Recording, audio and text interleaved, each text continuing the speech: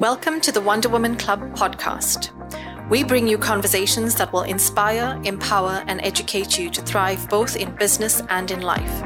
My name is Vash Naidu, and I'm your host, an intuitive fempreneur coach and the founder of the Wonder Woman Club, a global community of phenomenal women doing phenomenal things in the world. Let's get started.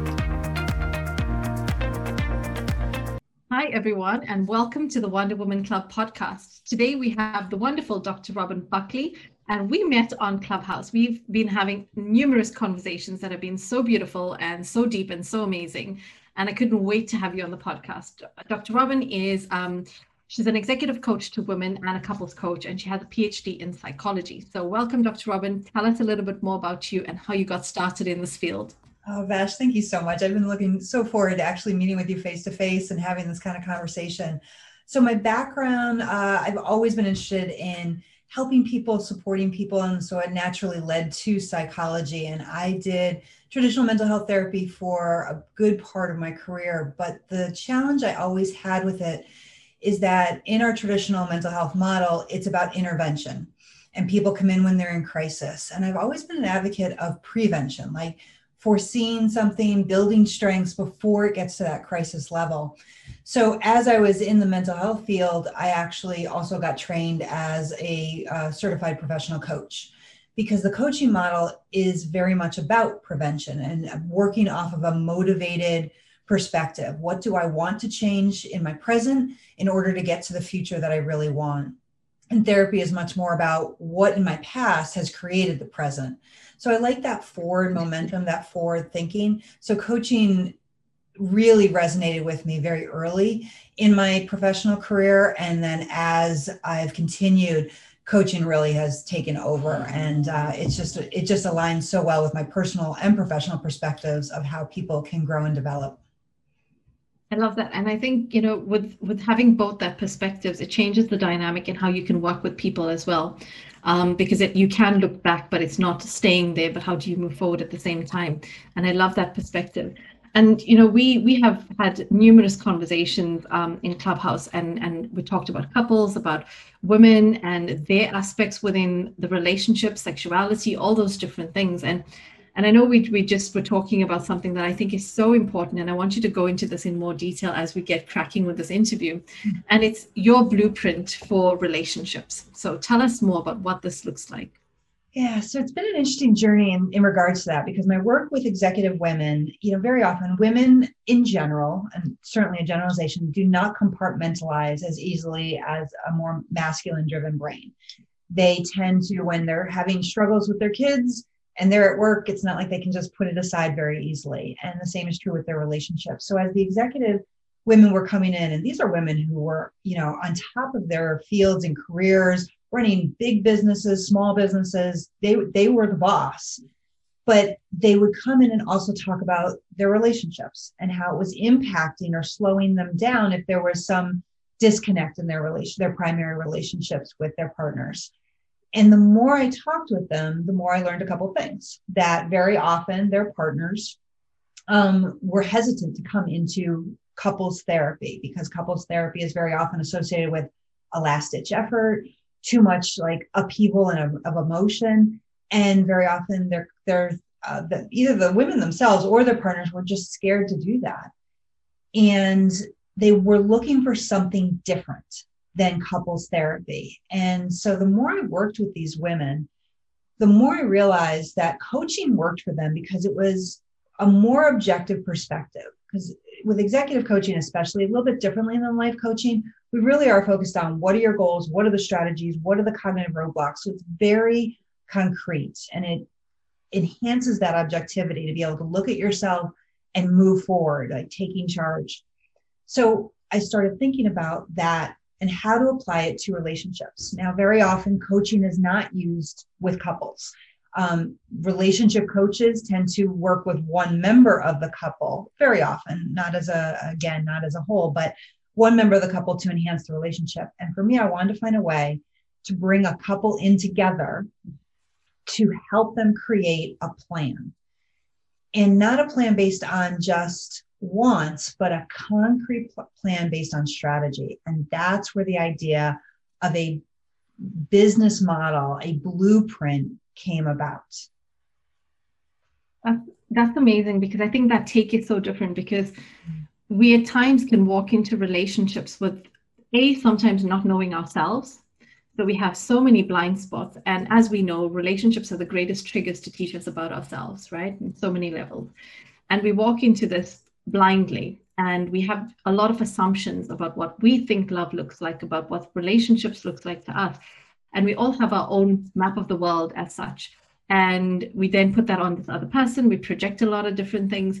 And this strategy piece, I think it's so crucial because we look at life and we strategize a lot about other areas of our lives, but we don't actually take that time to stop and strategize about our relationships. And I, for one, I love this concept because it's something I personally, with my own experiences, is definitely something I know I will be doing in my future relationships. Mm-hmm. And can you talk us through what this framework is and how it actually works? And what stage do you tend to get involved with the couples with this as well? Yeah, absolutely. So I'm going to start with the latter question. So there's 2 times during a relationship that couples tend to come in and work with me. The first seems at least obvious to me. It's when the couple is about to embark on a commitment in their relationship. So typically the commitments are either marriage or engagement and then moving in together. So where they are committed, they are blending their lives into one, basically. And the couples that I work with are used to success in their professional lives. These are high-powered, very successful individuals that know how to do it in their business, and they want to make sure they do it in their relationship, but it doesn't seem as translatable for them. So they come in trying to find a way to ensure, not guarantee, but ensure the highest level of success possible. The second type of couple that I work with is individuals who have been in prior relationships and they want to make sure they don't repeat the mistakes from the past. So they're not as new to the relationship situation, but they've done it before and they don't want to replicate the errors. They don't want to go through another divorce. They don't want to have a relationship painfully break up. And then the third category are really people who are in a relationship that they're happy with, but they're not satisfied in. So tends to be, again, long-term couples. Maybe they're hitting, 10, 15, 20, 30 years of marriage or commitment, and they're just not where they want to be. They want it to be better. And they don't know how to do that because they've been functioning almost on autopilot for a certain period of time.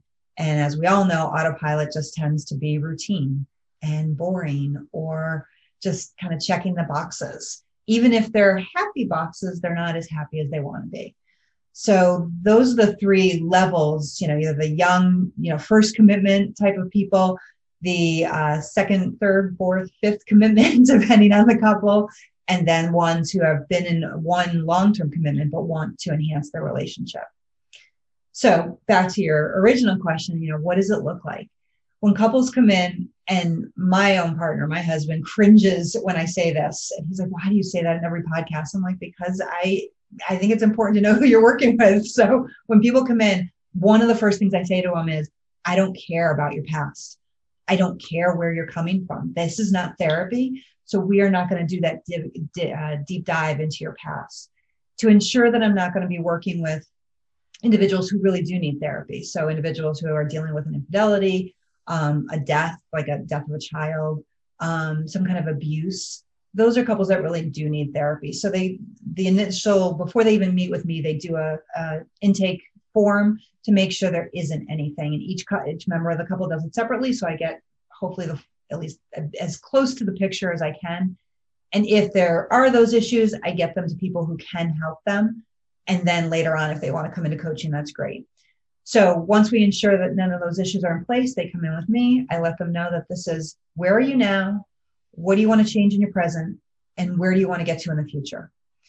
And we start a step-by-step strategy where each week or each meeting, they have homework. So very much like cognitive behavioral therapy, for those listeners who are familiar with it, this is not them just coming in and talking and venting. because that doesn't tend to move very quickly. And these couples don't want to waste time. They want to feel good now and as quickly as possible have that plan. So when they come in with me, they are going to be doing work outside of our sessions each week to move the process forward. So as an example, we work off of a business framework. And the first step is, what's your mission statement? And very often the couple just stares at me saying, what you mean for my job? And I'm like, no, for your relationship. What's your mission statement? And I have yet to have a couple come in and say, this is our mission statement and it's not working anymore. It hasn't happened in all these years. The closest I think I had was I have had a couple of people come in and say, well, I know what my personal mission statement is. And I'm like, well, that's awesome, but we're not here about you. We're here about your relationship. And that's what we're working towards. So they start off creating a mission statement, and that alone is sometimes very revealing to the couple as to where the disconnect is, how it happened, what they thought they knew about each other. I think that what I really love about couples coaching is it's very rare that in the process, the couple is like, oh, we can't be together, we're out. And that does happen sometimes with couples therapy, that they realize this is not workable. Couples coaching is not about like trying to find the weaknesses in order to prevent them being together. It's where are the challenges so we can create protocols and plans to overcome those challenges, just like you would in business. Business, when you're creating a new business, there's going to be challenges and issues, but can you foresee them, at least most of them, to be able to have a contingency plan in place? That's what I do with couples. I think that's such a great approach. And I think, the reason is that it is coaching, and the people that are coming are committed to their relationship and are committed to doing the work as well. Yes. And that takes a very different caliber of individuals, because there's a lot of individuals that have a set standard of what relationships look like, and they don't feel that they should maneuver in any direction and that it should just work. And that's where you tend to find the therapy part of it, where it breaks down in so many ways.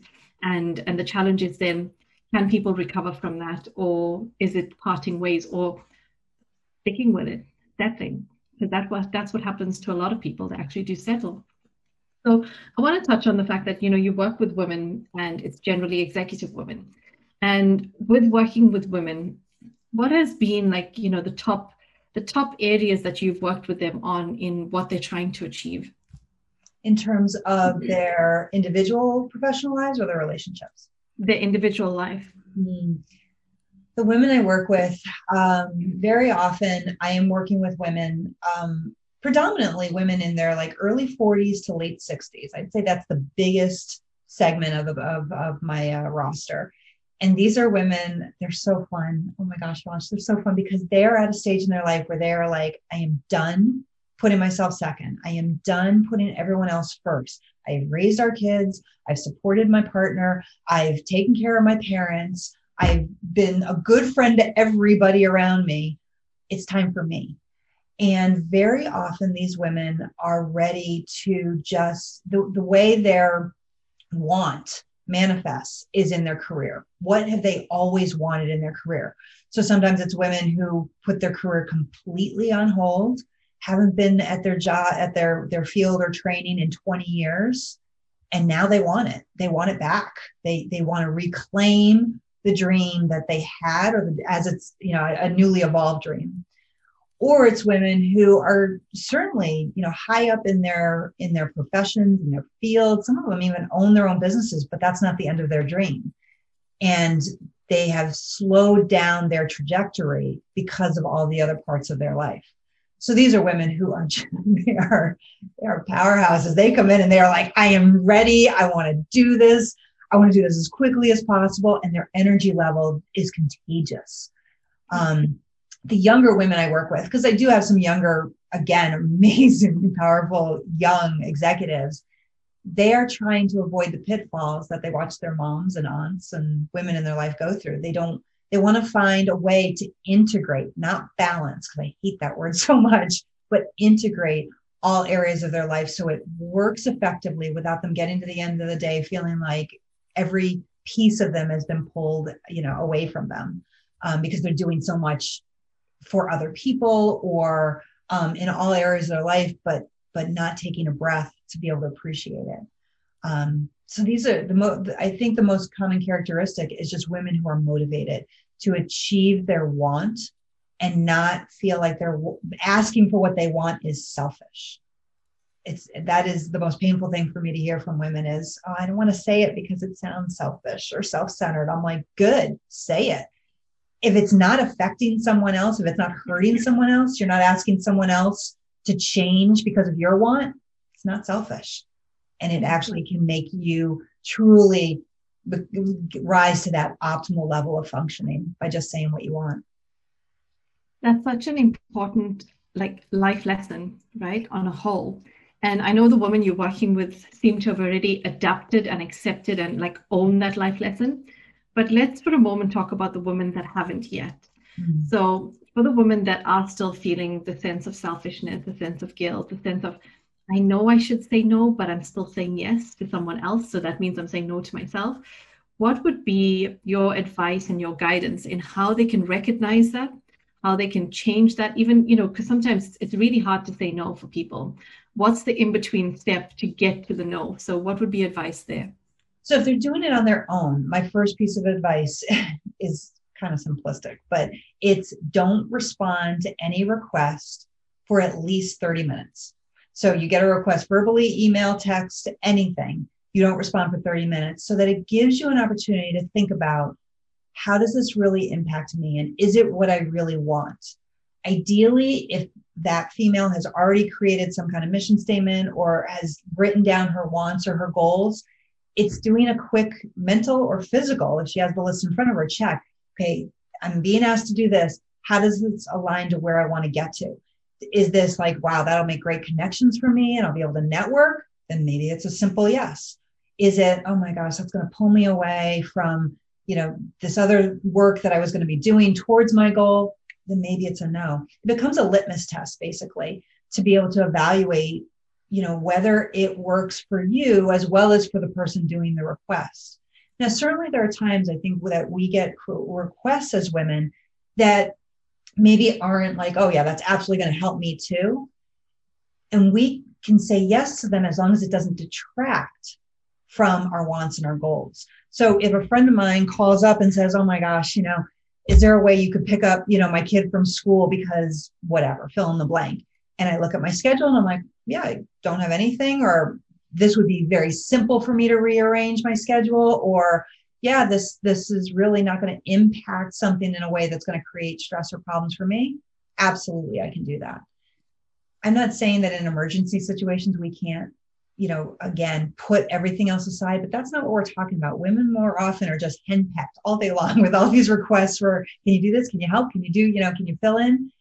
And it's taking the 30 minutes or less to say, is this going to really create a problem, stress, tension, whatever for me? Or is this something that is workable? Or is this something that actually could benefit me? So I think that's the first step for women who aren't necessarily in working with a coach or have that kind of resource. For women who are working with a coach, I think a lot of coaches, and that's a whole different topic in terms of what to look for when you engage with a coach or you hire a coach. But a lot of coaches who are really well trained use very good assessments to help people understand who they are. And again, I think that builds into the litmus test. So things like the Enneagram is a great assessment for people to understand, who am I really, at a level that they might not always, we can answer, like many of us can say, oh, who am I? And give, 3 to 5 characteristics. But deeper level assessments sometimes help us understand what our pitfalls are that are just the nature of our personality, the nature of some of our conditioning. And by knowing that, we can, again, foresee some of the challenges that might come and head them off. I think, it's something so small and so minute when you can just pause, right? Then it's that whole moment of pausing and how important the pause actually is in so many different ways. Yep. And it's recognizing when, and sometimes, you might have something planned for yourself just to go for a coffee, and then you've got someone's like, oh, can you do this for me? And the natural reaction is you always want to help, and you want to help, especially people you love and care for. And it's recognizing when you need something as well. It's recognizing when you need the space, when you need the time, whatever you need, and prioritizing yourself more than anything else. And being aware that when you prioritize yourself, what that means is you're allowing yourself to refill your cup, Yep. to then give from the overflow as opposed to giving what's left in your cup to others, because a lot of the time that's what women tend to do. Yep. So I think that's such an important part to address for so many people that are out there, so many women especially that do this. And I want to go back to the. I want to jump in and just say the analogy I use, and I love the cup analogy, is I use the oxygen mask on travel. The first directive is put the oxygen mask on yourself first, because if you don't, you're going to be of no use to anybody else. And that is true in our lives. If we don't care for ourselves, allow for those like moments of breath, we're not going to be at our best for someone else. It is one of the most unselfish things to do, to prioritize your own self-care so that you are at your best for all the other people in your life. You're giving them a gift by taking care of yourself. So put the oxygen mask on first and don't forget to do that. Absolutely. And that's it. That's it. It's self-care, self-love, self-worth, all of those things. If you don't have that in place, you can be a doormat to anyone and everyone. And unfortunately, even to your kids, without them asking you to be it, you are choosing it. So it's learning that you should be putting yourself in those spaces and also teaching your kids what that looks like for them as they grow up, because you're instilling the beliefs in them now that they will think, this is how I should be, this is what I should do, this is how I should be letting others treat me, and what I should say yes to and what I should say no to. So I think sometimes that's a big wake-up call for a lot of people, is that we don't realize, even as young as 2-3 years old, we're teaching them things. And you might think, oh, they don't notice this stuff. Kids notice everything, and it's going into the subconscious on so many different levels. So thank you so much for that. And the part I want to go back to is the women you work with. So the highly motivated, the three types of women, the professional, the one that's ready to reclaim her power, and, the younger woman who's trying to integrate all these different areas of their lives. What have been the challenges that they've faced, either in those different categories or collectively? What has been the top challenges they faced, and what has been your teachings and guidance to maneuver them out of that? So the first one that comes to mind is actually what I've coined the term the Mulan complex. So yeah, just like out of the Chinese folklore that Disney then interpreted. So I think most of your listeners probably know the story of Mulan, but basically she, was living a very traditional female lifestyle in China. Her dad was conscripted into the army. He was elderly. So she disguised herself as a male, took his place, came back. And actually a part of the folklore that was not presented in Disney as well was when she came back, she then readopted the very female traditional role. For women, particularly young women, this is something that maybe that's not fair to say just young women, but what they experience is they start their day and they're doing all the traditional female things. They're taking care of the kids, they're packing their lunches, they're, signing whatever needs to be signed. They are doing everything for everybody else, kids, spouse, whoever it might be. So they're in that more stereotypical female nurturer perspective. Then they go to work. And I wish it was different, but I've talked to way too many women, so I know it's not quite where we want it to be. And they are expected to adopt the masculine persona, just like Mulan did, where it is all about aggression and power and status and who can be the loudest voice in the room. And it is contrary to the whole feminine energy. So they switch because that's what's expected for success. That's the stereotype of what it takes to be successful. Then they leave work and they go home, and then they readopt the female energy, where it's the nurturing and the listening and, the sensual, all those female characteristics. And it's unbelievably exhausting. Women wonder why they get to the end of the day and they feel like they've been torn in 3 different directions, because they have, by their own doing at some level, and sometimes it's just society.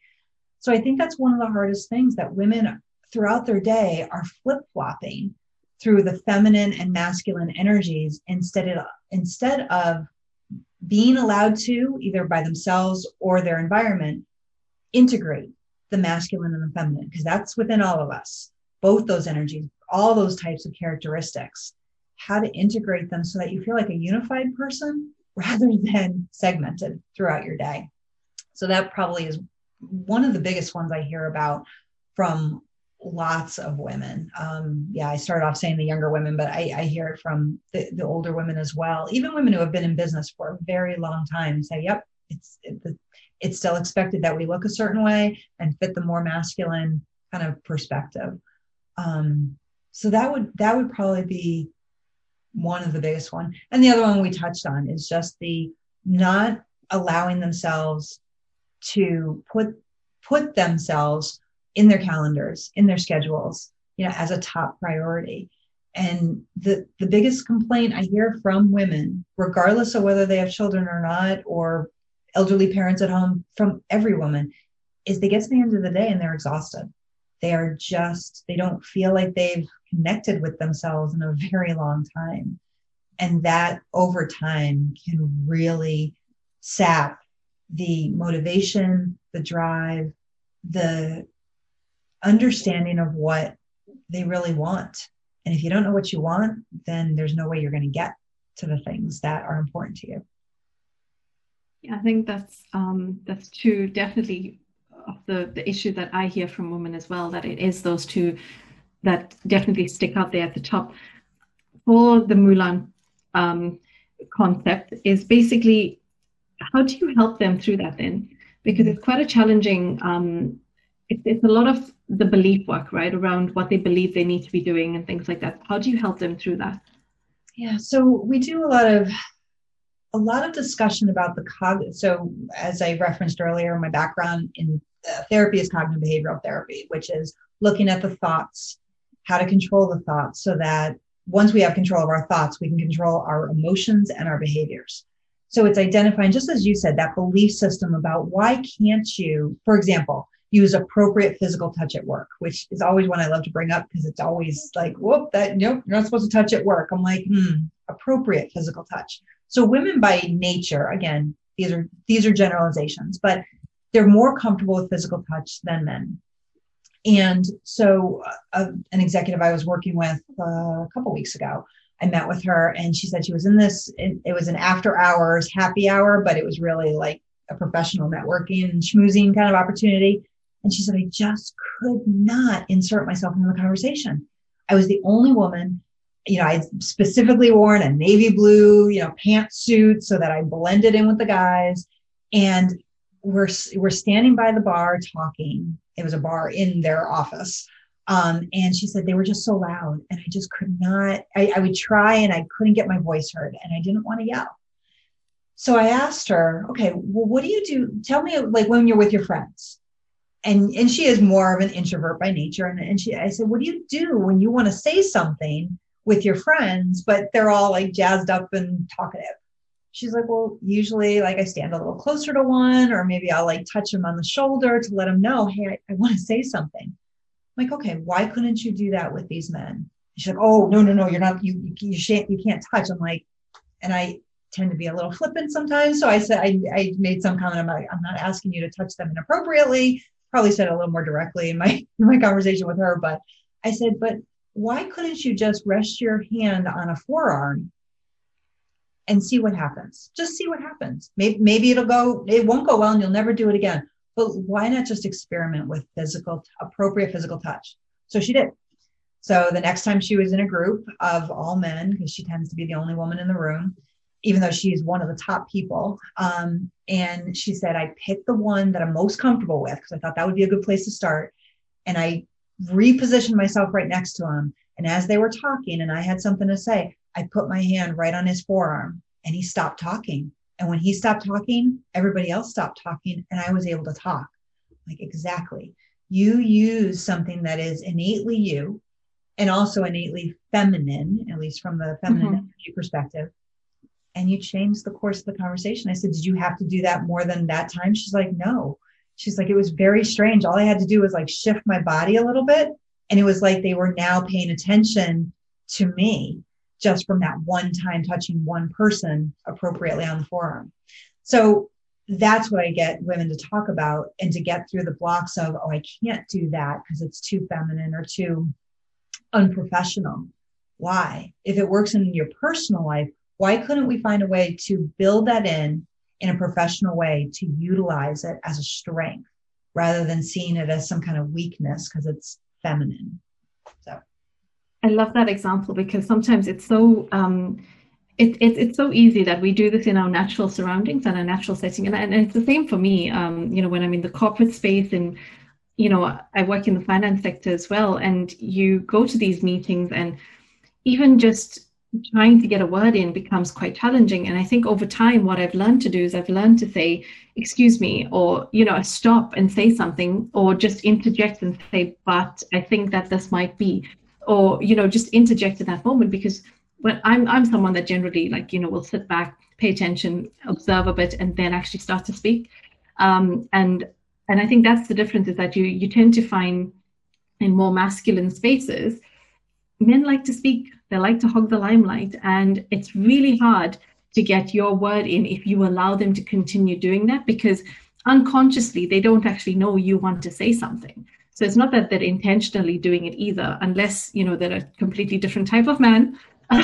But in most cases they don't know when you want to speak. So I think we get that hang up as women. It's like, should I say something? What are they thinking? And it's all like inner self-talk that goes on. It's just like, just be normal, just be yourself. Yep. And being yourself is the superpower. That's it. Being yourself, talking to people in the way you would, is exactly the superpower you need to conduct yourself with in everything. And it's like, you don't have to have one face for work, one face for home, one face for everything else. And I've become more comfortable with that over time as well. And I think you grow into yourself, you grow into your confidence, and you grow into your strengths as well. But the sooner you can do that, the better it is for you in every level. So thank you for sharing that. And I want to thank you so much for this wonderful interview. It's been amazing picking your brain about all of these things. We will definitely have you back because there's so much more I want to ask you about. But I've loved this time with you, and I look forward to our next interview. So thank you so much, Dr. Robin. Oh, no, this was such a pleasure. Thank you so much.